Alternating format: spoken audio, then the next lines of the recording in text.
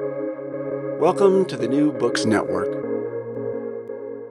Hello and welcome back to the New Books in Indian Religions podcast. I'm your podcast host, Dr. Raj Palkaran. More importantly, today I have the pleasure of speaking with Dr. Sharada Sugirtharajah, who is an honorary senior research fellow in the Department of Theology and Religion at University of Birmingham, England. Sharada, welcome to the podcast. Thank you for the invitation. Great. We are talking about a recent Routledge Studies in Religion series publication called Religious and Non-Religious Perspectives on Happiness and Wellbeing. Now, you have to tell us the backstory about this. How did you come about to where did this idea come from? That's quite interesting. Some years ago, I don't know, it could be 2016 or 17, a leaflet was being circulated at the university. It had something like MA in Philosophy of Happiness and Health. So I chanced upon it. I read the pamphlet and I thought it's quite interesting. And they had, at that point in time, there was no mention of religious studies or religion. There was mention of philosophy and public policy and things like that. It just occurred to me, well, a lot of talk about happiness was going on at that point in time. And I thought, let me just find out what this happiness is about. And I thought I was particularly interested to see if religions have to say anything about it or religious traditions. So I organized a conference to test the waters. But before I organized the conference, I did a quick Google search and found that it had gained enormous attention in various disciplines like psychology, health, education, and many other disciplines, and even in philosophy to some extent. But there was absolutely no mention of religion or religious or theological studies. And I was particularly interested to see what religions themselves had to say about happiness. Of course, most traditions talk about it in the context of salvation, liberation, or nirvana. In that context, the kind of spiritual happiness one talks about. But there was a lot of literature on the link between happiness and religiosity, as well as there was a contentious link between happiness and religiosity. And there were plenty of journal articles and perhaps some books too. But then I really could not, I searched and I found, I think I mentioned in my introduction, 3 or 4 books. One is on the Sikh understanding of happiness, and the other one, Philosophies of Happiness. And of course, in the Buddhist context, Dalai Lama's The Art of Happiness. And I can't remember, the Oxford Book of Happiness, no doubt.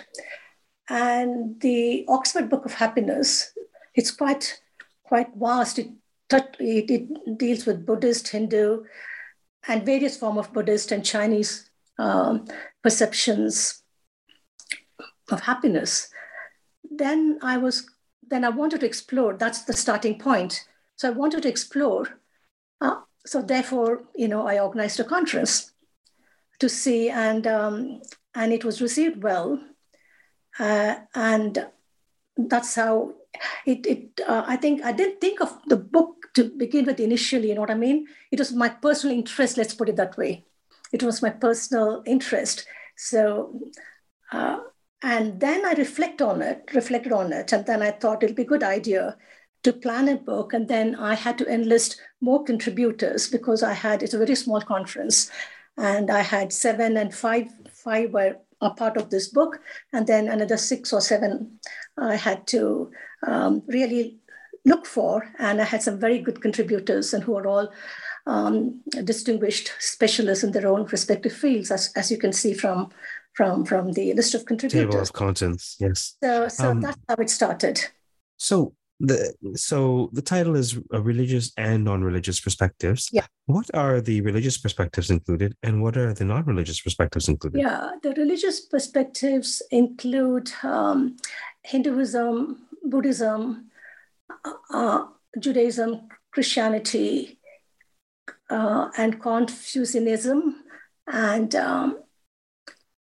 I think 5 religions, I suppose 5 religions. I wanted to include Sikhism and indigenous traditions as well as Jainism. And it was during COVID time. So it was not easy to get, people who would be able to commit to writing. So therefore I could not include, so about 5 traditions. And non-religious traditions include humanism, positive psychology, psychiatry, and atheism, not in the sense of talking what atheists think about God. That particular chapter is about a survey conducted by 2 people, one in Canada, one in the US, to find whether there's a link between religion and happiness. So you could say non-religion, so non-religious perspective. So about 5 non-religious perspectives and about 6 religious perspectives. And Islam too, by the way. I forgot to mention that.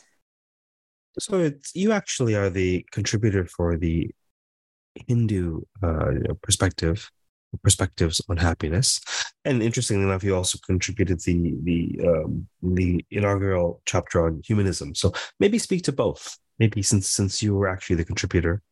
Tell us about Hindu perspectives on happiness. Oh, it's a vast field, isn't it? Oh yeah, only a few millennia of thought there. Yeah. Well, first of all, we all know about the diversity within the tradition, and there are various terms used for the term happiness and as well as for well-being, like ulasa, santosh, sukha, and so many other words. I shan't go into all those. And of course, we have philosophical perspectives, we have theistic perspective, and we have monistic perspective on happiness. Of course, I'm talking about spiritual happiness. So if you are talking about spiritual happiness, the monistic tradition talks about the Atman and the Brahman, and it talks about the universe itself has emerged out of bliss. So the Atman in us is also, how to put it, the Atman is also not a spark of the divine. That's more perhaps, it's the Atman itself is Ananda, let's put it. So the self merging with Brahman is an experience of Ananda, joy. And the divine is called Satchitananda, isn't it? Satchitananda. So in the monastic tradition, it's more of merging of the self, the universal self. And this self, as all of us know, is linked to many other selves. So it's a kind of a non-duality. And of course, various Upanishads talk about this, that in fact terms like Leela and Maya are used. Of course, Maya has a negative connotation in one sense, but on the other hand, it has also a positive connotation in that the whole world, it's through the creative power of the divine, the world has come into existence. So the Leela, the concept of Leela itself brings the idea of cheerfulness, brings the idea of sport. So in one sense, the world has come out of bliss, out of this Ananda. So the aim of perhaps life, or rather spiritual life, is to seek Ananda of that kind. Of course, there are different kinds of Ananda. The material happiness is one thing. And of course, Upanishads, one of the Upanishads speaks about the discussion between Yajnavalkya and Maitreyi about the wife asking him whether all the riches in the world would bring her happiness. And of course, he says, of course not. And he says, one must love one's wife, brother, sister, or whatever it is, or friend, not for what he or she is, but for the love of the self in each one of us. So it's a kind of, it's not as a doctrine or creed, but more a kind of an awakening of one's deeper self. And that deep awakening of the deeper self is very important. That's what brings nirvana, or that's what brings liberation in the monastic tradition. And in the theistic tradition, one speaks in terms of relationship. And in the Indian tradition, as you very well know, there are different kinds of relationship with a personal deity or God. And Krishna is a good example. Krishna Leela and how Krishna dances with gopis. And again, there's a kind of a sport there that the divine gives impression that everyone, not impression, rather the divine wants us to know perhaps that each one of us is precious. So therefore, we have many examples of poetry within the Indian tradition, like ranging from Mirabai and her, it's like a kind of a spiritual divine love where God becomes the what do you call, the partner, one spiritual partner, so to speak, in a mystical sense of the term. And so there are different kinds of love within the Indian tradition. And right from Andal and various bhakti poets have exemplified that, and including some of the South Indian Alvas and Nayanmars have spoken about service to God. And some of them even have said they don't want nirvana, they don't want liberation. They've been deeply touched by the sorrows of humanity, that they want to be reborn and in order to serve humanity as well as God. So even I understand, even Vivekananda, when he heard, I think in one of the Puranas, I forget which Purana, where one of the kings, he was quite saddened by the plight of his devotees, the plight of his subjects, because there was a famine or something, and they were suffering enormously. And his prayer was that he did not want freedom from this world, but he wanted to be reborn so that he could participate in the sufferings of people and relieve them of the suffering. So there are these bhakti poets for whom happiness is not simply going to Brahmaloka, but to be able to come back. Maybe they're a minority, not many of them though, okay, would want to come back. And so happiness and suffering are two sides of the same coin for these bhakti poets. And for many people, even in ordinary life, I would imagine so. How might happiness look in a Buddhist context? Well, in the Buddhist context, as we know, the Buddhists don't talk about God, or there's no metaphysicals. Buddha does not speculate about God or the divine. And it's awakening to one's own Buddha nature, because they don't talk about self. So awakening to one's Buddha nature becomes extremely important in the Buddhist tradition. So to be able to show compassion and Buddhists have been engaged in different ways through mindful meditation, through engaged Buddhism, and we have various Buddhist monks from different parts of the world who have been very conscious of the socioeconomic conditions too. And Peter Harvey brings that very clearly in his chapter, and he's one of those specialists in Buddhism.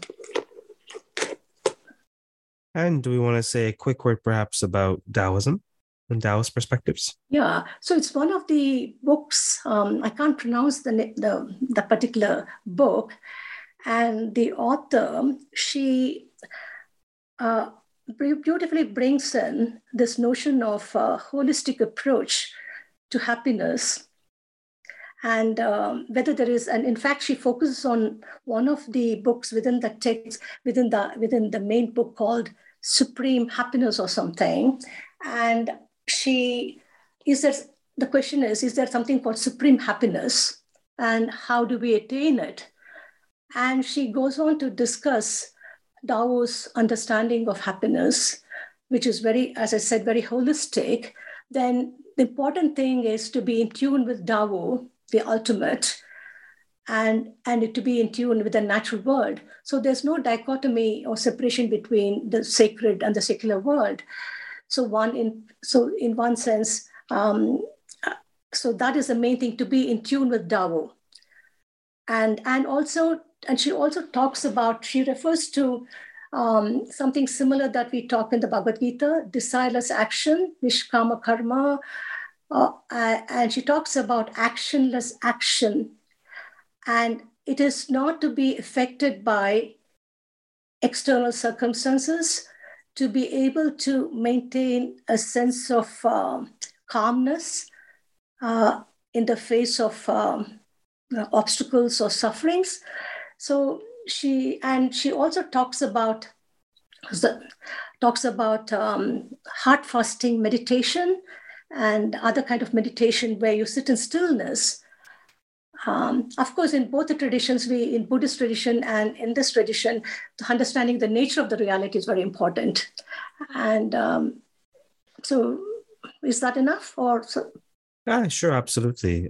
We'll touch on I'm just some trying key to ideas. recall from my, Oh, it's quite all right, folks. Folks will have access to the link to the book in the podcast notes, and they'll also see the table of contents indeed. And I'm sure interested folks will dive in at their convenience.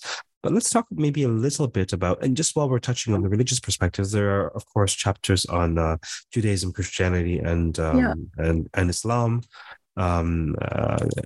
Beyond the particular religious perspectives that are discussed in the book, there are non-religious perspectives. I mean, you started off talking about humanism. So what might a humanistic pursuit of happiness look like? Yeah, see, I found the humanistic perspective very, very interesting and very appealing when I read Andrew Cobson's chapter. He's a very leading humanist in the UK and a chief executive of the Humanist Association. And he also has contributed on this particular topic. And I think what is very interesting is that humanists also have a sense of transcendence. They may not talk about religious transcendence, and all these non-religious perspectives in general talk about awe-inspiring experiences as well as sense of transcendence. That's why, that's why I don't want to make this segregation between the sacred and secular. And humanists, what is very interesting is, although they don't talk in terms of afterlife, they don't believe in afterlife, but for them, death brings meaning to life. And that I found very, very, I think it deeply touched me, that most people think of happiness or ultimate happiness. If you can't get it in this life, you can get it somewhere else. And whereas the humanists just come straight to the point. They said everyone happiness is not for some. All of us have equal claim to happiness, Cobson says. And although death is the finality of life, does not cancel the meaning of life. Rather, it enhances the meaning of life for humanists. And they have been very keen, and also humanists, as well as all other non-religious perspectives in the book, talk about both personal and collective happiness. So I think that is what unites all the chapters. There's a sense of, there are 4 or 5 factors that unite all the chapters, religious and non-religious. And the humanists have been involved in righting the wrongs, and they believe strongly in social justice. And they think we cannot be happy unless we are able to make others happy. See, some of us, religious people might use religious categories to talk about bringing happiness to other people. For example, Hindus would say the divine spark is in each one of us. So each one of us is worthy of respect. But I think for humanists, humanity is a starting point. And I'm very deeply fascinated by that. And in fact, that has been my starting point, let's put it, for this book. Not starting so much with God or religion or anything, that humanity is a starting point. And here humanists justify how one can be happy without God. And I don't see any reason why one cannot be happy without God. People can be happy with God and without God. And there's more to it. Absolutely. There's more to it. What about what does Liz Gulliford say in terms of psychological perspective of happiness? Yeah, so I think she gives an introduction to positive psychology. And as much as she's appreciative of the positive, positive character strengths, that's Martin Seligman talks about in his books. And also, I think it's in 1998, his inaugural address in America, he talked about the positive strengths. And of course, it's in fact, the point is, as much as what her point is that although positive psychology talks about collective happiness, it does not really, in one sense, take it further. It's much later with the second wave of positive psychology, Paul Wong, he talks about deeper kind of happiness, which means turning the negative into positive. It's not simply turning the negative into positive, but to be able to see meaning in suffering. So which the positive psychology somehow, they were trying to move away from the negativity, and they perhaps emphasized, according to Liz, and I agree with her, the positivity to an extreme, the toxic of positivity. And it's almost like, we are blamed for having feelings which are not positive. And I think this has been challenged by many people. This positive psychology stance on this positivity has been challenged by many scholars. And Liz provides an excellent introduction to positive psychology. And also she says that it's important that in her chapter, she discusses about two things, hope and gratitude. And she says positive psychology can be enriched by some of the religious concepts. So therefore, she's trying to bring religious and secular perspectives into conversation in her book. So she talks about Thomas Aquinas, Paul Tillich, and the hope is not something personal. As much as it can be personal, it is also interpersonal, she says. She also says we're all co-workers, she says, okay? And she, so therefore she's very keen that the collective dimension of happiness, which is exemplified in these philosophers, Paul Tillich and others, are taken on board by positive psychology. So, and again, she makes another important point. She says we cannot take positive psychology's stance on values because they have a very neutral position on values. So she alerts us to the fact that we cannot treat these values as neutral. We have to see how these values are informed by religious, theological, and other factors. So we cannot treat them as sort of value-free. Why is Linda Gask happy to be sad? Yeah, that's because she's a professor, she's emeritus professor, and she herself has gone through, it's based upon a personal experience too.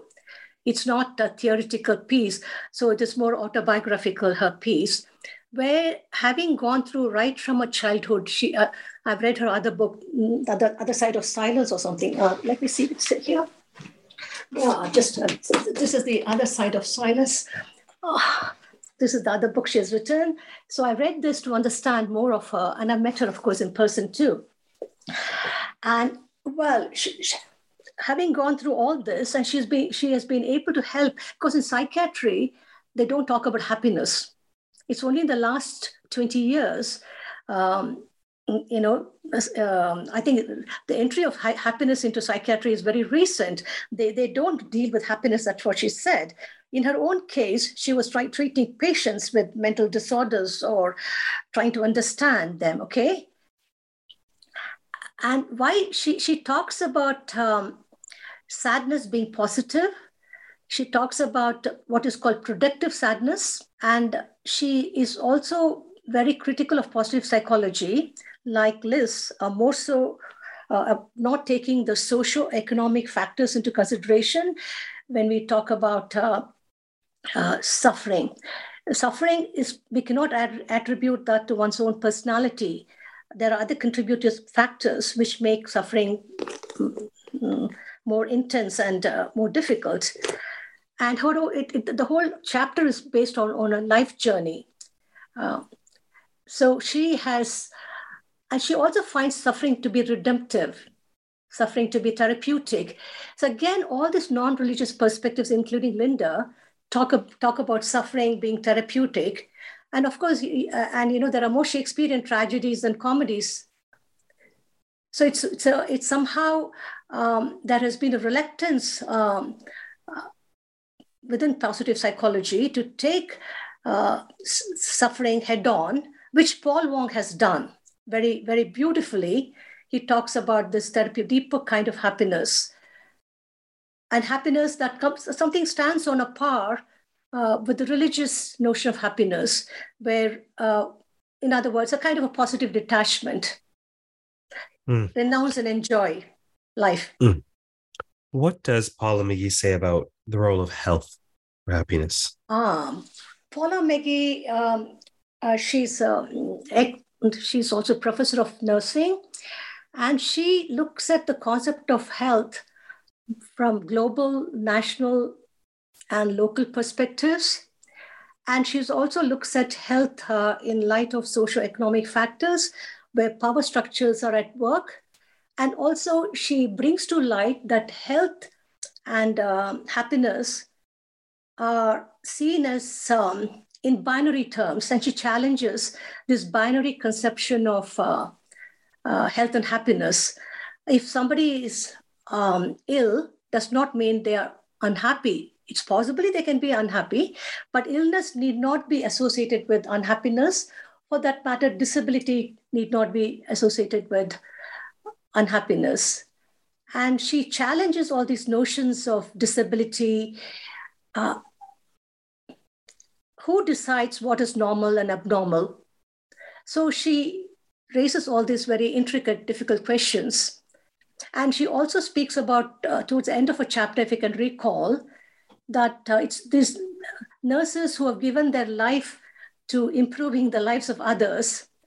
They are least cared for, as the UK situation shows us. I don't know about Canada. They're not paid well. And then she talks about self-care. That's extremely important. So self-care is also, the well-being need not again be associated with this kind of a binary approach to well-being and happiness, or well-being and disability. She challenges all these binary notions in her chapter, in short. Okay. Ryan Cragen and David Speed have a contribution, the title of which is perhaps provocative: Religiosity and Happiness, Much Ado About Nothing. What are they saying? Yeah, I found that quite interesting in one sense. They did a global survey and they found, except the US, the link between religiosity and happiness happens to be quite thin, okay? This happens to be thin. And I think they discussed, if I can recall, they discussed this world survey. There's no robust representation to say the religiosity brings happiness. And they for example, they discuss in light of three things: religiosity in terms of identity, in terms of behavior, I forget in terms of what else it could be. So they say most people, it's more indirect. This is not to say religion cannot bring happiness, but generally in terms of the survey that they had conducted numerous surveys before this too. So in terms of identity, see, when we talk about happiness in a country where one particular religion is predominant, of course, they are supremely happy, I suppose. The minorities suffer persecution. That's their point, okay? One of the points. So it's all relative in that sense. And in terms of behavior, see, some people go to church or mosque or to temple, perhaps to find some solace. But more importantly, people want to be part of community. And there's some kind of a support when they go to these places. And that is the other argument.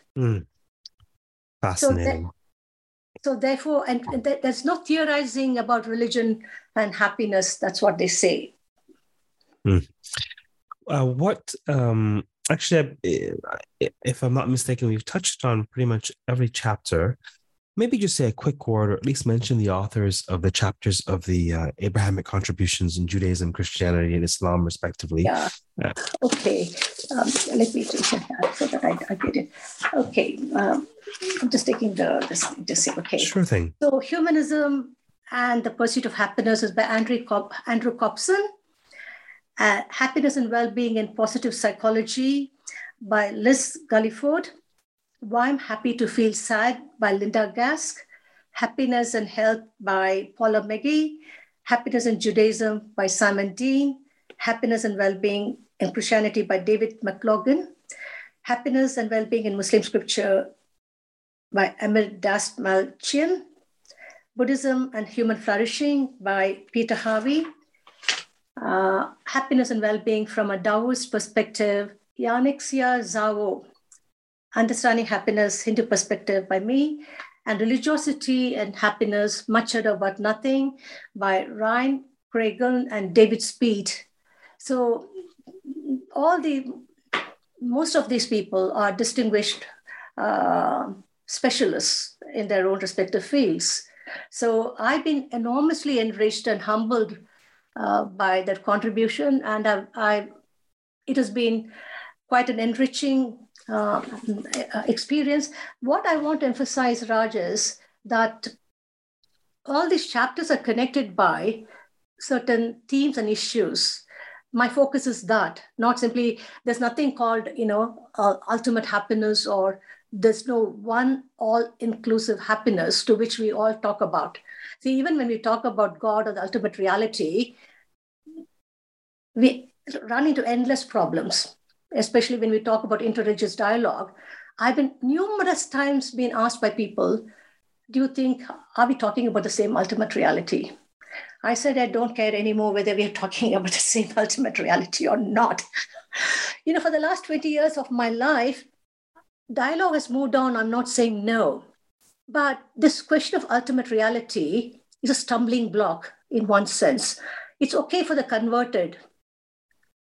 But for most people, and it doesn't matter to me, I'm more interested in the quest rather than the destination. Similarly, when we come to happiness, there's nothing called happiness out there that we're all talking about. Happiness means different things to different people, and we may not even agree.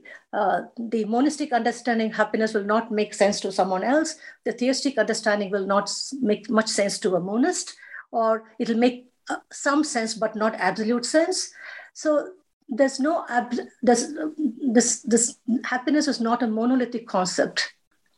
So it can mean different things to different people. So in one sense, we're not talking, there's something out there common, and we're all referring to that. That's why my focus has been on issues and concerns. Basically, happiness is not the absence of suffering. And all the chapters here talk about happiness being individual and collective, personal and interpersonal, talks about transcendent and transient. So all of them, in their own respective ways, highlight the interconnectedness of humanity. We may totally disagree as far as theological and metaphysical orientations are concerned. We'll never resolve it.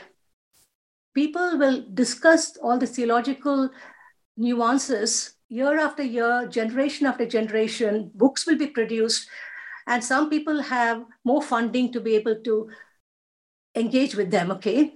But in practice, what I found, this engagement with these chapters, with these authors, is that despite coming from different different disciplines and different orientations, cultural, religious, metaphysical, whatever it is, but there has been some kind of, there are concurrences when they talk about these four or five issues. that we are extremely interconnected, and unless the question for me is, do we have to wait for metaphysical interpretations to be right in order to engage with matters on the ground? Of course not. Of course not. Insofar as yeah, and not coming from necessarily a reductionist perspective, but even if one is spiritual or has some religious convictions, one has to concede that the ultimate truth, God, Brahman, the divine, the supreme ontological reality, whatever that is for whomever, that is beyond the scope and perspective of day in and day out waking consciousness in this human body. And so what we are not, the book is called religious and non-religious perspectives on happiness. So this is a discourse of the ways in which we understand and engage with happiness. This is not about the goal. This is just about the path. Yeah, that's very true. You have summed up it quite well. My fascination is that I found it much easier to work with non-religious people too, effortlessly, because they are able to show compassion, empathy, and all the things that religions talk about in a humane way, especially all the contributors to all these authors. I could walk with them, you know what I mean? So that's a kind of a dialogue, especially shared concerns. All the chapters reflect shared concerns. If you in my introduction, I brought out that, you know what I mean? Yes, no, that's fascinating, and I'm sure there'll be folks who will dive into this, whether because it will illumine their particular perspective or religious traditional perspective on happiness, whether they're interested in non-religious perspectives. But without question, there's plenty of food for thought in this collection of essays for a variety of listeners. So we are about time for today. So I will say finally, thank you very much for appearing on the podcast. Yeah. So I did touch upon some of the, doesn't matter, I suppose, like Viktor Frankl, who talks about search for meaning, to throw in more word, but it's okay, doesn't matter, I suppose. He talks about meaning-oriented suffering. So I don't know, I didn't touch upon that. It's too vast a subject for me to touch upon everything. That's perfectly fine. I think we have touched upon plenty for today. So for those listening, we have been speaking about religious and non-religious perspectives on happiness and well-being.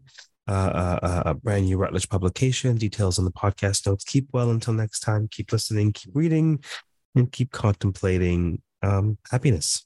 Take care.